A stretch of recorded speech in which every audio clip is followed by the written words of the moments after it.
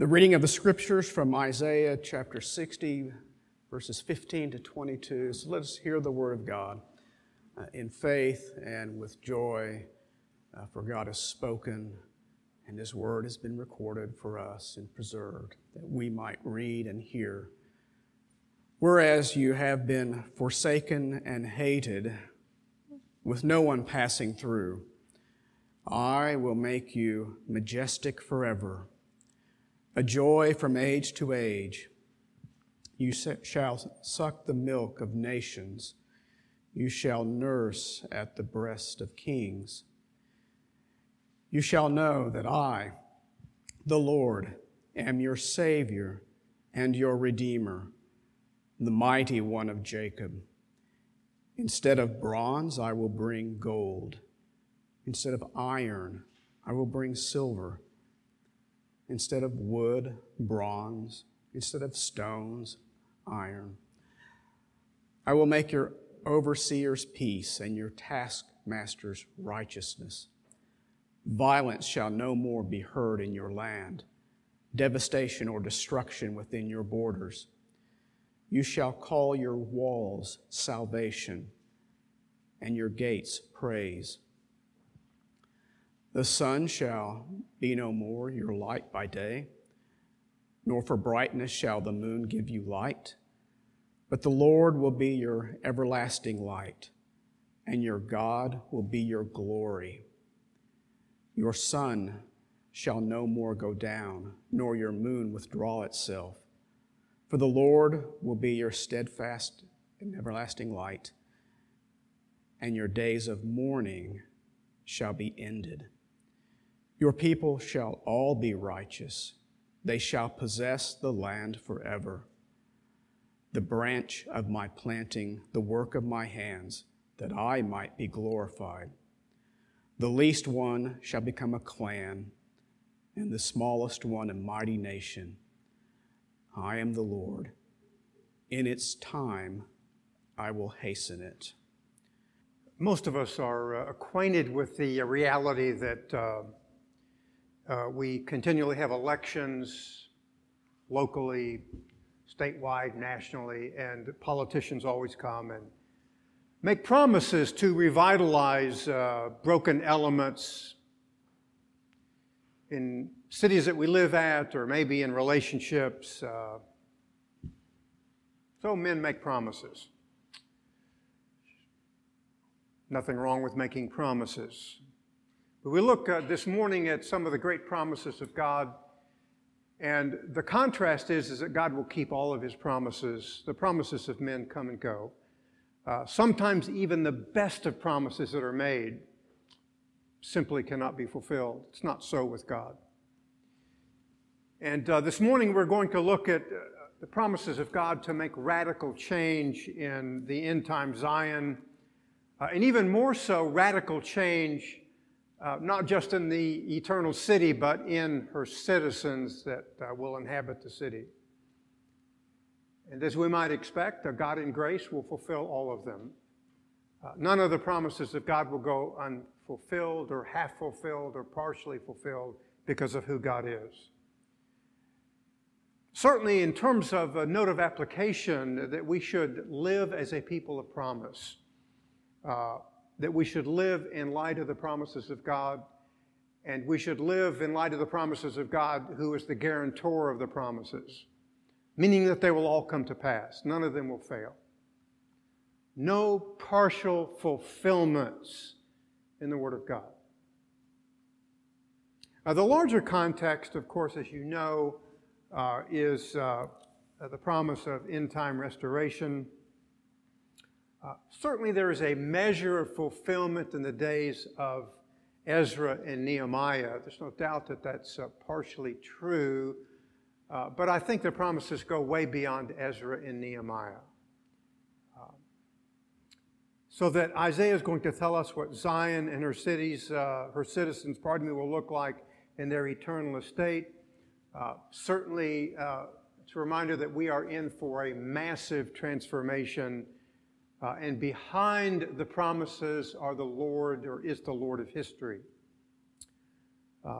In verses 15 to 20, we begin with the eternal city and the promise that God is going to radically transform the eternal city. Formerly, Isaiah says, she was a city in distress. Notice verse 15, whereas you have been forsaken and hated. Instead of the one-time reality that you were forsaken and hated, God's going to effect massive change. It's repeated in an analogous sense in verse 17. Instead of bronze, I will bring gold. So the first promise of God to the eternal city is, I will make you an everlasting pride and joy. The word pride comes from the verb to rise. It is a reminder that God is highly exalted. He is risen above us all. Moses uses this word in Exodus chapter 15 in verse 1 of the Lord. I will sing to the Lord, for He is highly exalted. Why? Because the horse and the rider He is hurled into the sea. That God has effected redemption for His people, the great Passover, because He is highly exalted. He is risen above all. God is subordinate to no one. And so He's able to fulfill this promise to bring joy to the nation, to effect change.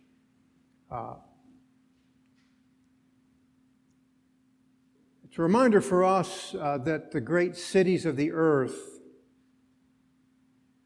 will be gone someday, and only the eternal city of Zion will remain in triumph.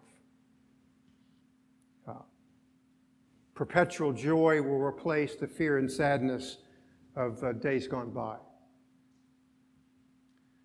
It's a great illustration in terms of the theology of the prophet Isaiah, certainly the theology of the New Exodus, that in a physical sense, there's great movement all over our world as people move to great urban centers, great, massive, expansive cities.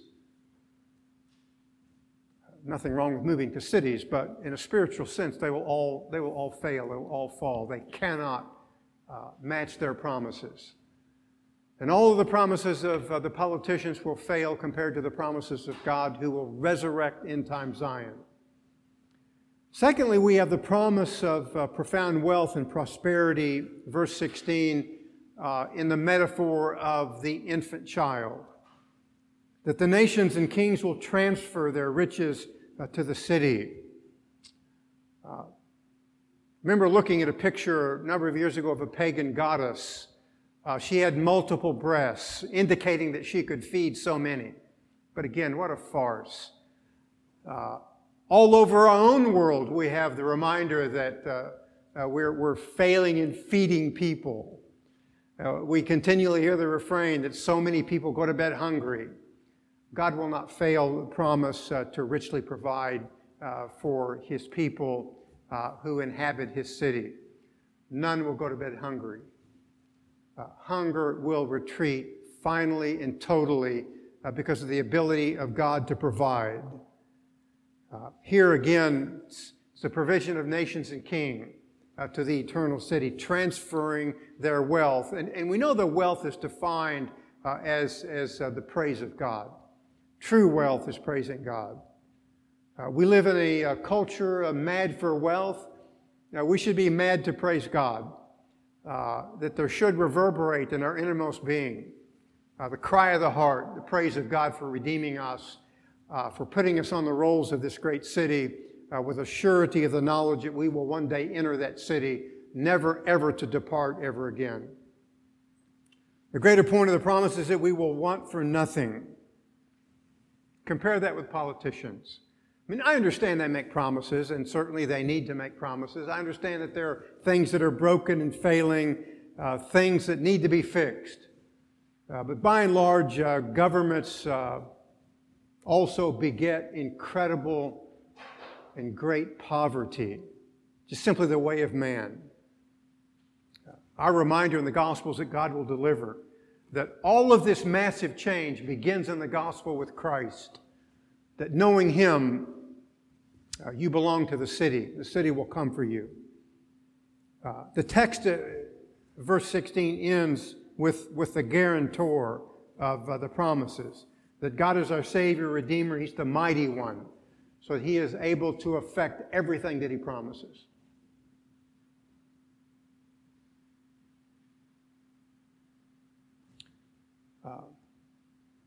I wish I could do that.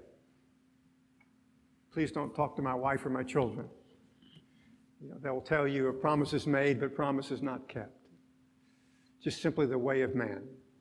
You can say, well, you tried hard. Well, God doesn't have to try hard.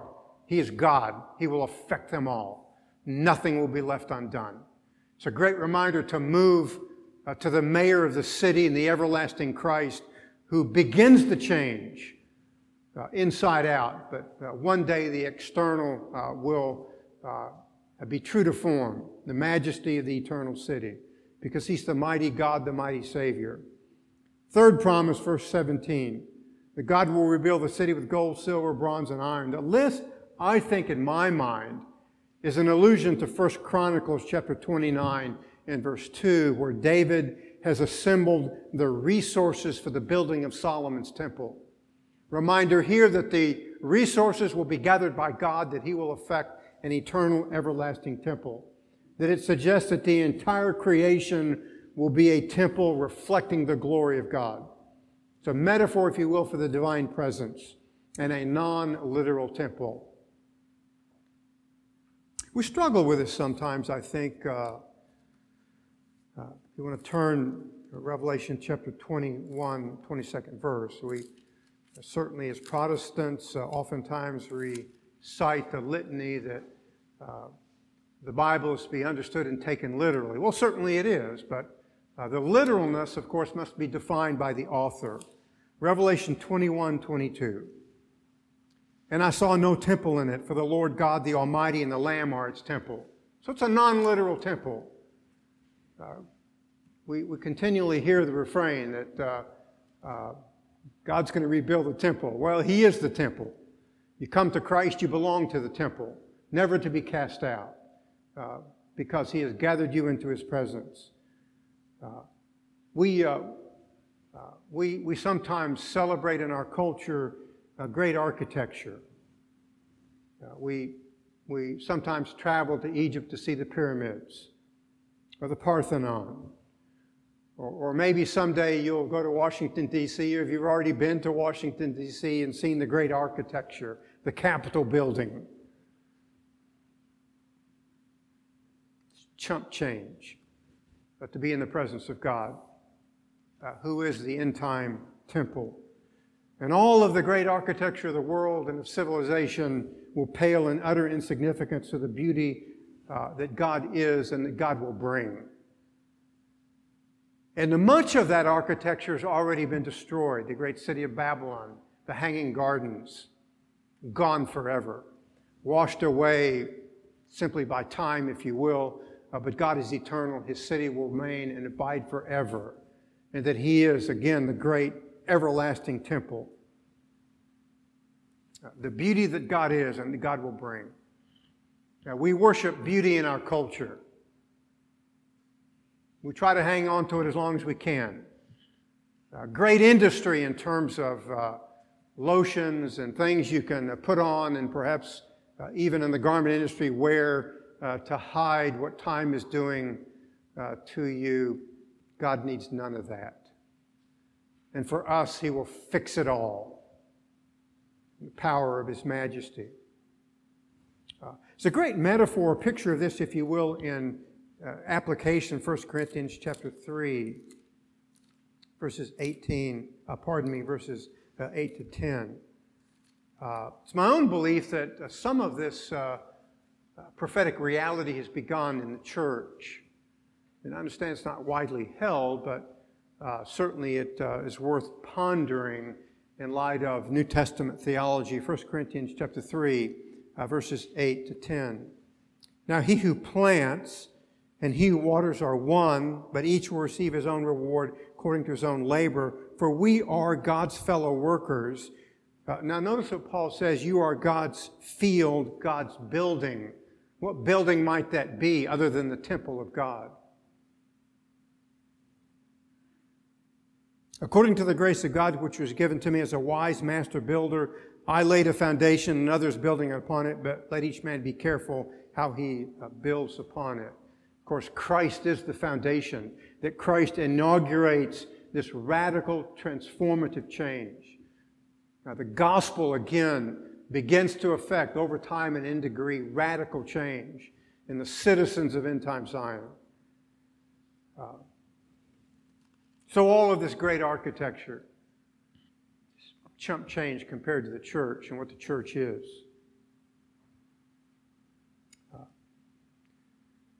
Next, the prophet Isaiah speaks of the governors of the city and divine attributes and virtues. Latter part of verse 17. I will make peace your administrators and righteousness your overseers. We live in a world in which just multiple layers of government, whether it be local, state, federal, sometimes international. There are no governors in the eternal city of Zion. You won't have to go, for example, to your city council man or woman and say, I've got a pothole in my street, fix it. It's been there for a long time, fix my pothole. Because there are no governors. God doesn't need governors. He tells us really who the governors are in great virtuous acts in terms of peace and righteousness. That the divine attributes will govern the city.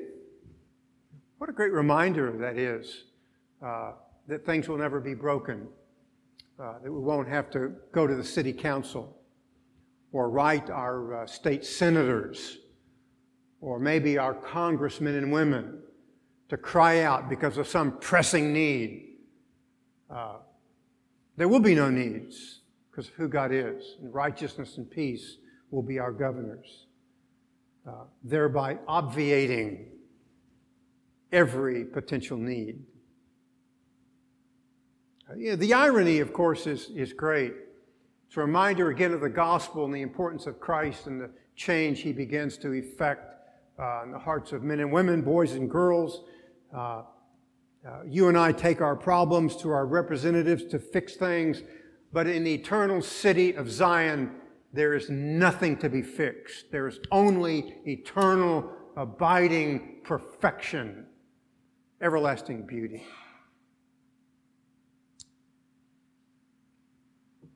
I don't know if you're like me, but I'm always trying to find someone to paint the house, to fix this, to do something or other, because not just my health is failing, but my house is failing. In fact, everything is failing in this world. Not so in the city of God. Nothing fails. Nothing is broken. No problems in the eternal city, and therefore no need for painters or plumbers or electricians. I was looking at the one ads in the paper this morning. It's incredible, the demand for gifted tradesmen and women. Great demand for people that are skilled in the great trades that do what? Fix things that are broken. You will not need a plumber in heaven or an electrician. No potholes, no broken sewer lines, no understaffed health department, no recording on the telephone. Leave your name and number and we'll get back with you as soon as we can. None of that, because the eternal city knows nothing that's broken. The word overseer is very interesting here because I think it's a great picture in the truest form of government. used in Exodus chapter 5, verse 8 of the overseers that laid heavy tasks upon the children of Israel. Our overseers are peace and righteousness. No burdensome task to cause us to cry out to God. No tyranny. My own political philosophy is that governments tend towards tyranny because it's a way of man. Not so with God. He tends towards peace and liberty in Jesus Christ. The beginning of the gospel is true, everlasting freedom, to be set free from shackles of sin, the tyranny of hell. But not so with the government of God. Fourth, verse 18, violence and devastation, destruction will not be heard of again. We won't read the daily newspaper in the End Time Zion to look at the murder rate, like the city of Chicago. We won't have to be worried about cyber attacks, people infecting our computers with whatever virus there is. Always changing, the attacks always evolving. Won't be present in the End Time Zion. It's a reminder again of the essence of the gospel, that what God promises, He will deliver. And what He promises is everything. A world vacated of murder rates and crime and nations that threaten us, all those things will be gone forever. Imagine a time in your life in which there is absolutely no anxiety whatsoever in your personal being, much less your home, because there's nothing to be anxious about. That's the eternal state, the End Time Zion. Every need met, every need fulfilled, nothing broken, only eternal, intractable glory advancing because of the presence of God. These things will be no more. All worry and anxiety will vacate. In our own country, we have a Secretary of Defense, we have a Secretary of Agriculture. I can't name them all. We have a Secretary of everything because of the pressing need that people bring. There is no need for a Secretary of Defense in the End Time Zion. It's illustrated in the walls of the city, verse 18. You will call your walls salvation and your gates praise. Again, ancient Near East city-states built walls for protection and security. We will have no need for protection and security. God is our protection. God is our security. He is that now in the gospel, but He will be that forever because of His love and His care for His people. I love our call to worship in a very profound way. Look into the mountains. God dwelled in the mountains. God's temple was in the mountains. Where does my help come from? My help comes the Lord God, the maker of heaven and earth. That God will be our abiding help. See us safely in our exodus to the End Time Zion. I wish it, one time in my life I would open the Daily Oklahoman and read something to the effect that the greatest immigration of all time is the movement to the End Time Zion, where none are turned back. All are invited through Jesus Christ our Lord. And of course, greatest promises of all, none are lost. That salvation will be our walls and our gates will be praise, entering the greatest city of all time. My own particular preference from the worldly standpoint is Washington, D.C. at night. Lincoln Memorial.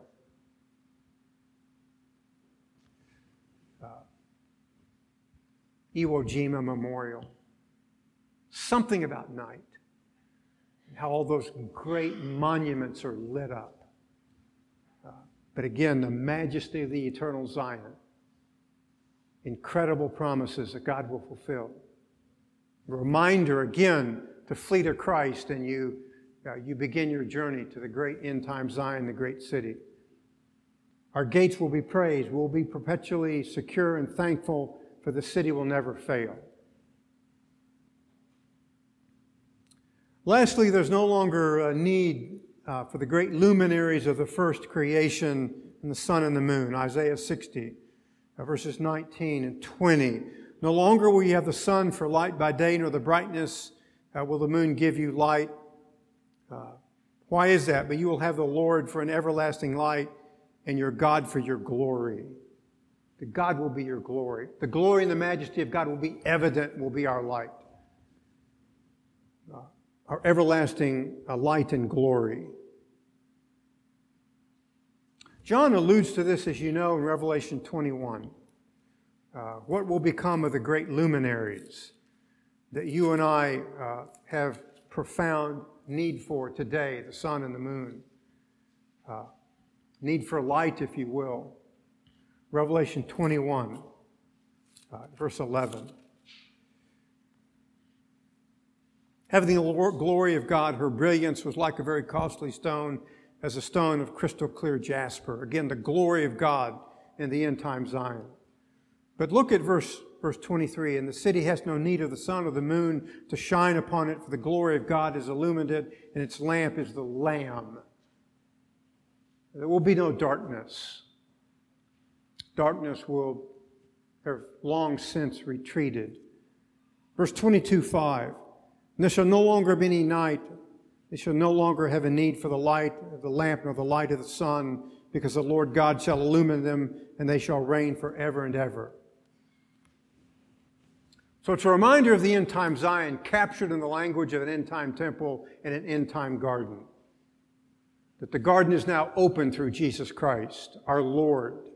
It begins with Him. If you're not a Christian, you will never enter the city. The city will be closed to you. You will be outside of the city perpetually. None of the promises that Isaiah is giving to us here in Isaiah chapter 60 will fall upon those who are outside of Christ. They will be driven away. Reminder of this, I think, in the great event of the crucifixion, that the veil that separated the holy place from the Holy of Holies was ripped, signifying that we could enter the Holy of Holies and have perpetual fellowship with the Most High God, world without end. I mean, as you know from Old Testament theology, the high priest entered into the Holy of Holies only one time a year.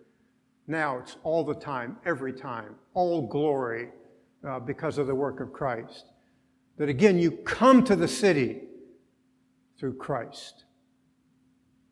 That the resplendent beauty, the divine effulgence formerly sequestered in the Holy of Holies is now totally manifest for all time those who come to the Savior. Something of a picture of this in Exodus chapter 33.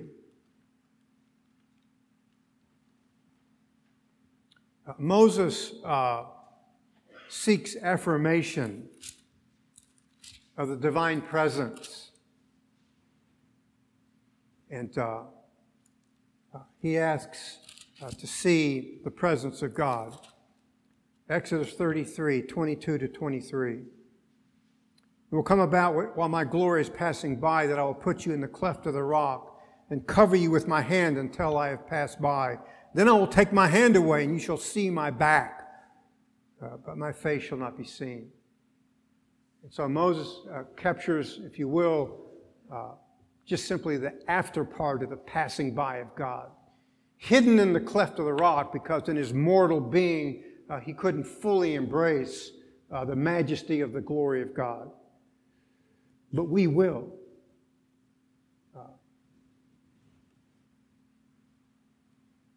2 Corinthians chapter 3, verse 18. Reminder of the beginning reality.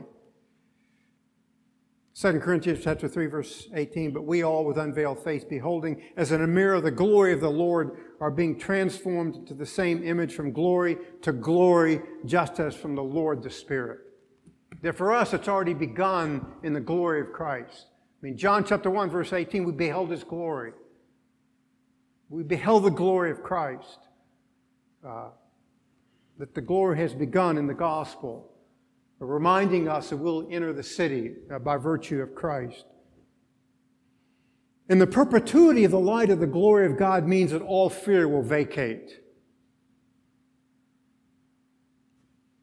In our world, the night is an occasion for bad things to happen. Bad men sometimes do their thing at night. I mean, I understand they do it all day long, but sometimes at night under the cover of darkness. Sometimes you have bad dreams at night, or restless sleep, or some event going on in your life, and you just simply, the beauty and the majesty of restfulness escapes you. Won't happen in the eternal city. No bad dreams, no anxious sleep, because of the glory of God. For us, it's all light, all glory, all the time.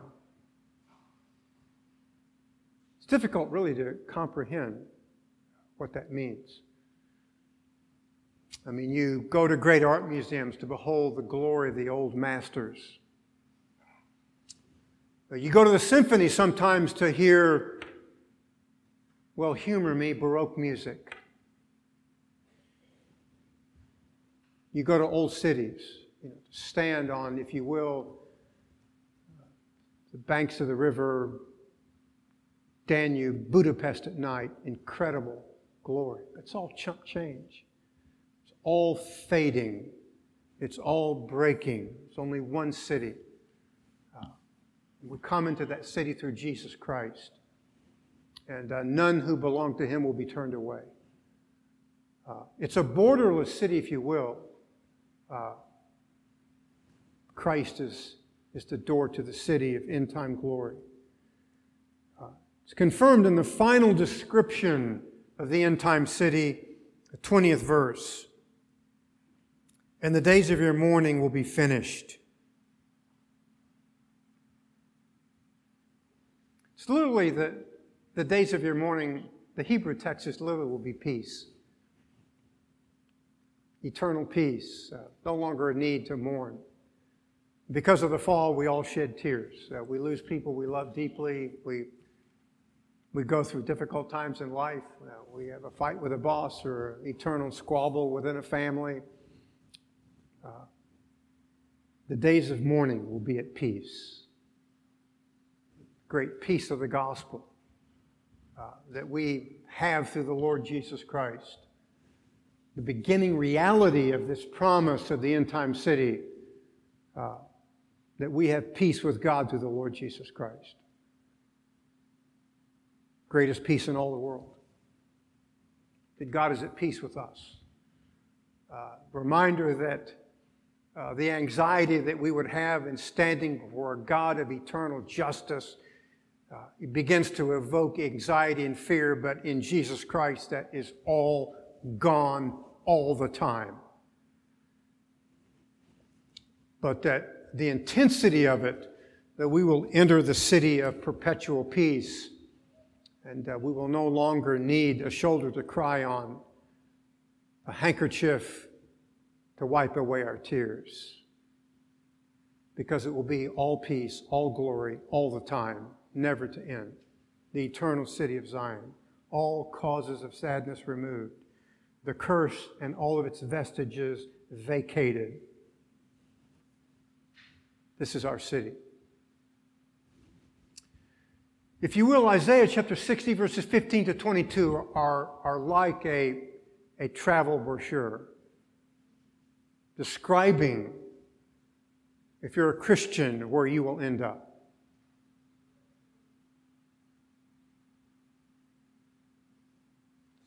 It's really a place to want to go to.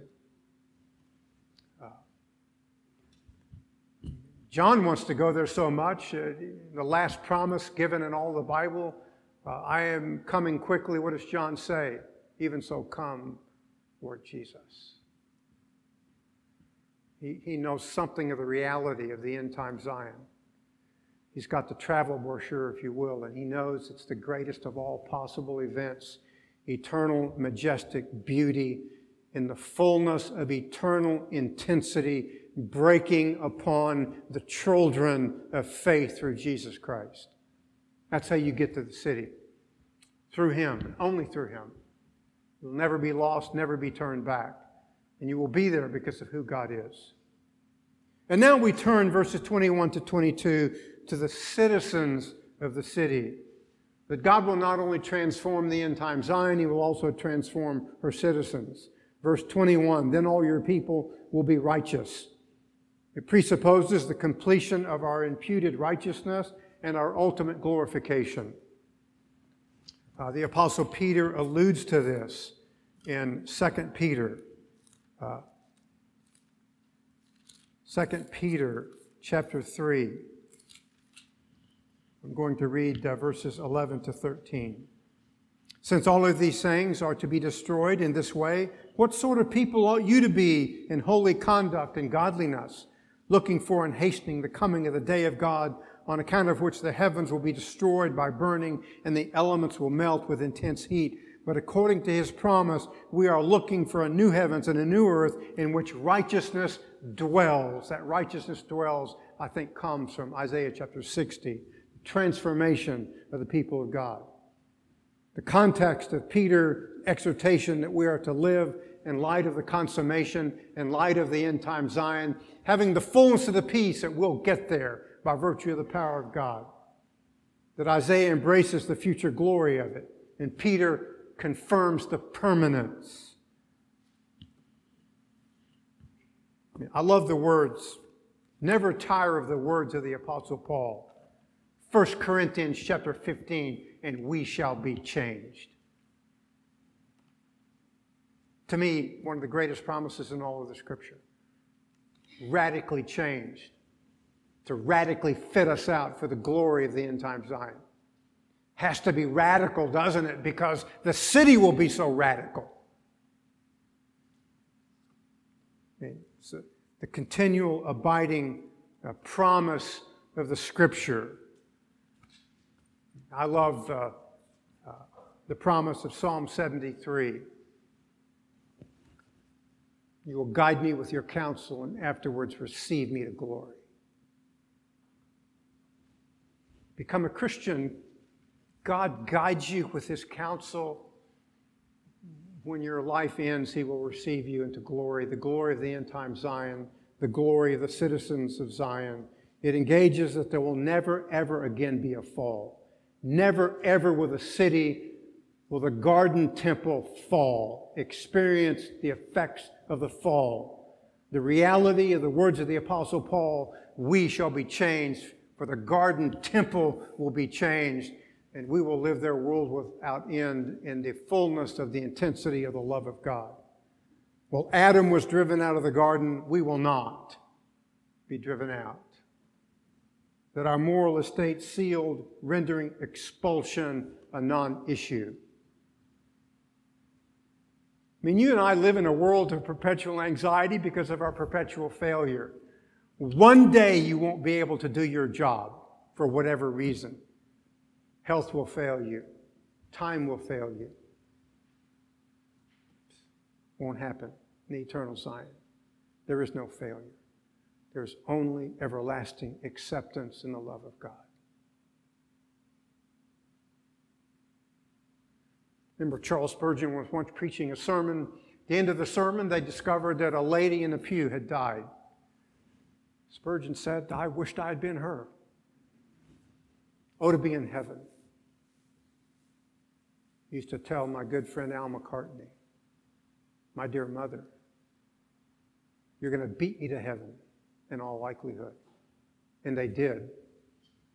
And we ought to be envious because of all that it means to live in the eternal city through Jesus Christ our Lord, that we are at peace with God because of Him. It's interesting that the prophet uses a garden metaphor. Isaiah chapter 60. The branch of my planting is a garden metaphor. If you will look at Isaiah chapter 11 and verse 1. Great reminder that God has already begun the branch of his planting through Jesus Christ our Lord. Then a shoot will spring up from the stem of Jesse, and a branch from its roots will bear fruit. The Spirit of the Lord will rest upon him. It's a messianic promise, fulfilled for us in Jesus Christ, that the promises are beginning fulfillment in him. You want to get to this city? You get to it through him. A reference to Messiah, that God does it. It's a reason that the new creation will not be undone. It is his work and for his glory. Lastly, the prophet says by the inhabitants of the city that they will become a massive and a mighty nation, verse 22. The smallest one will become a clan, and the least one a mighty nation, that seemingly will begin very small. But in heaven it will be utterly massive in its transformation, not only internally but externally, utterly massive. Reminded of one of my favorite Old Testament rejoinders, Zechariah chapter 4 in the 10th verse. Who has despised the day of small things?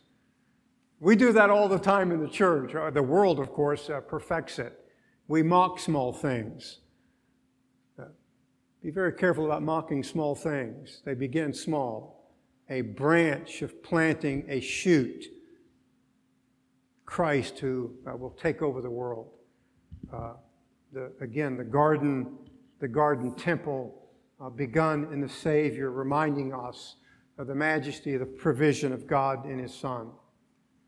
Well, the text closes with that which is absolutely essential to all of these promises. And that is the one who makes the promises.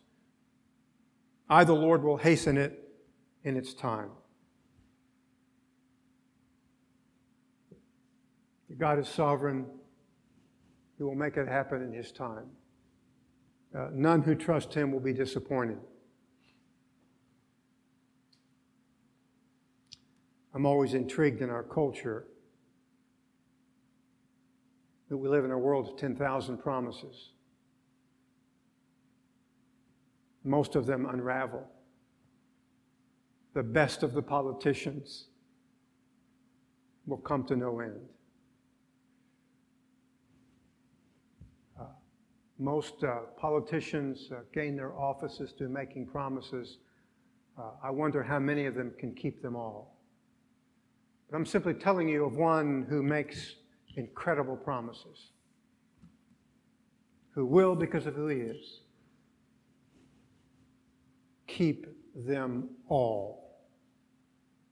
And it's already begun in his Son, the promised shoot, the Lord Jesus Christ. I don't know about you, but I'd like to go to this city. I will go to the city because of Jesus Christ my Lord. I trust that is your hope and your promise.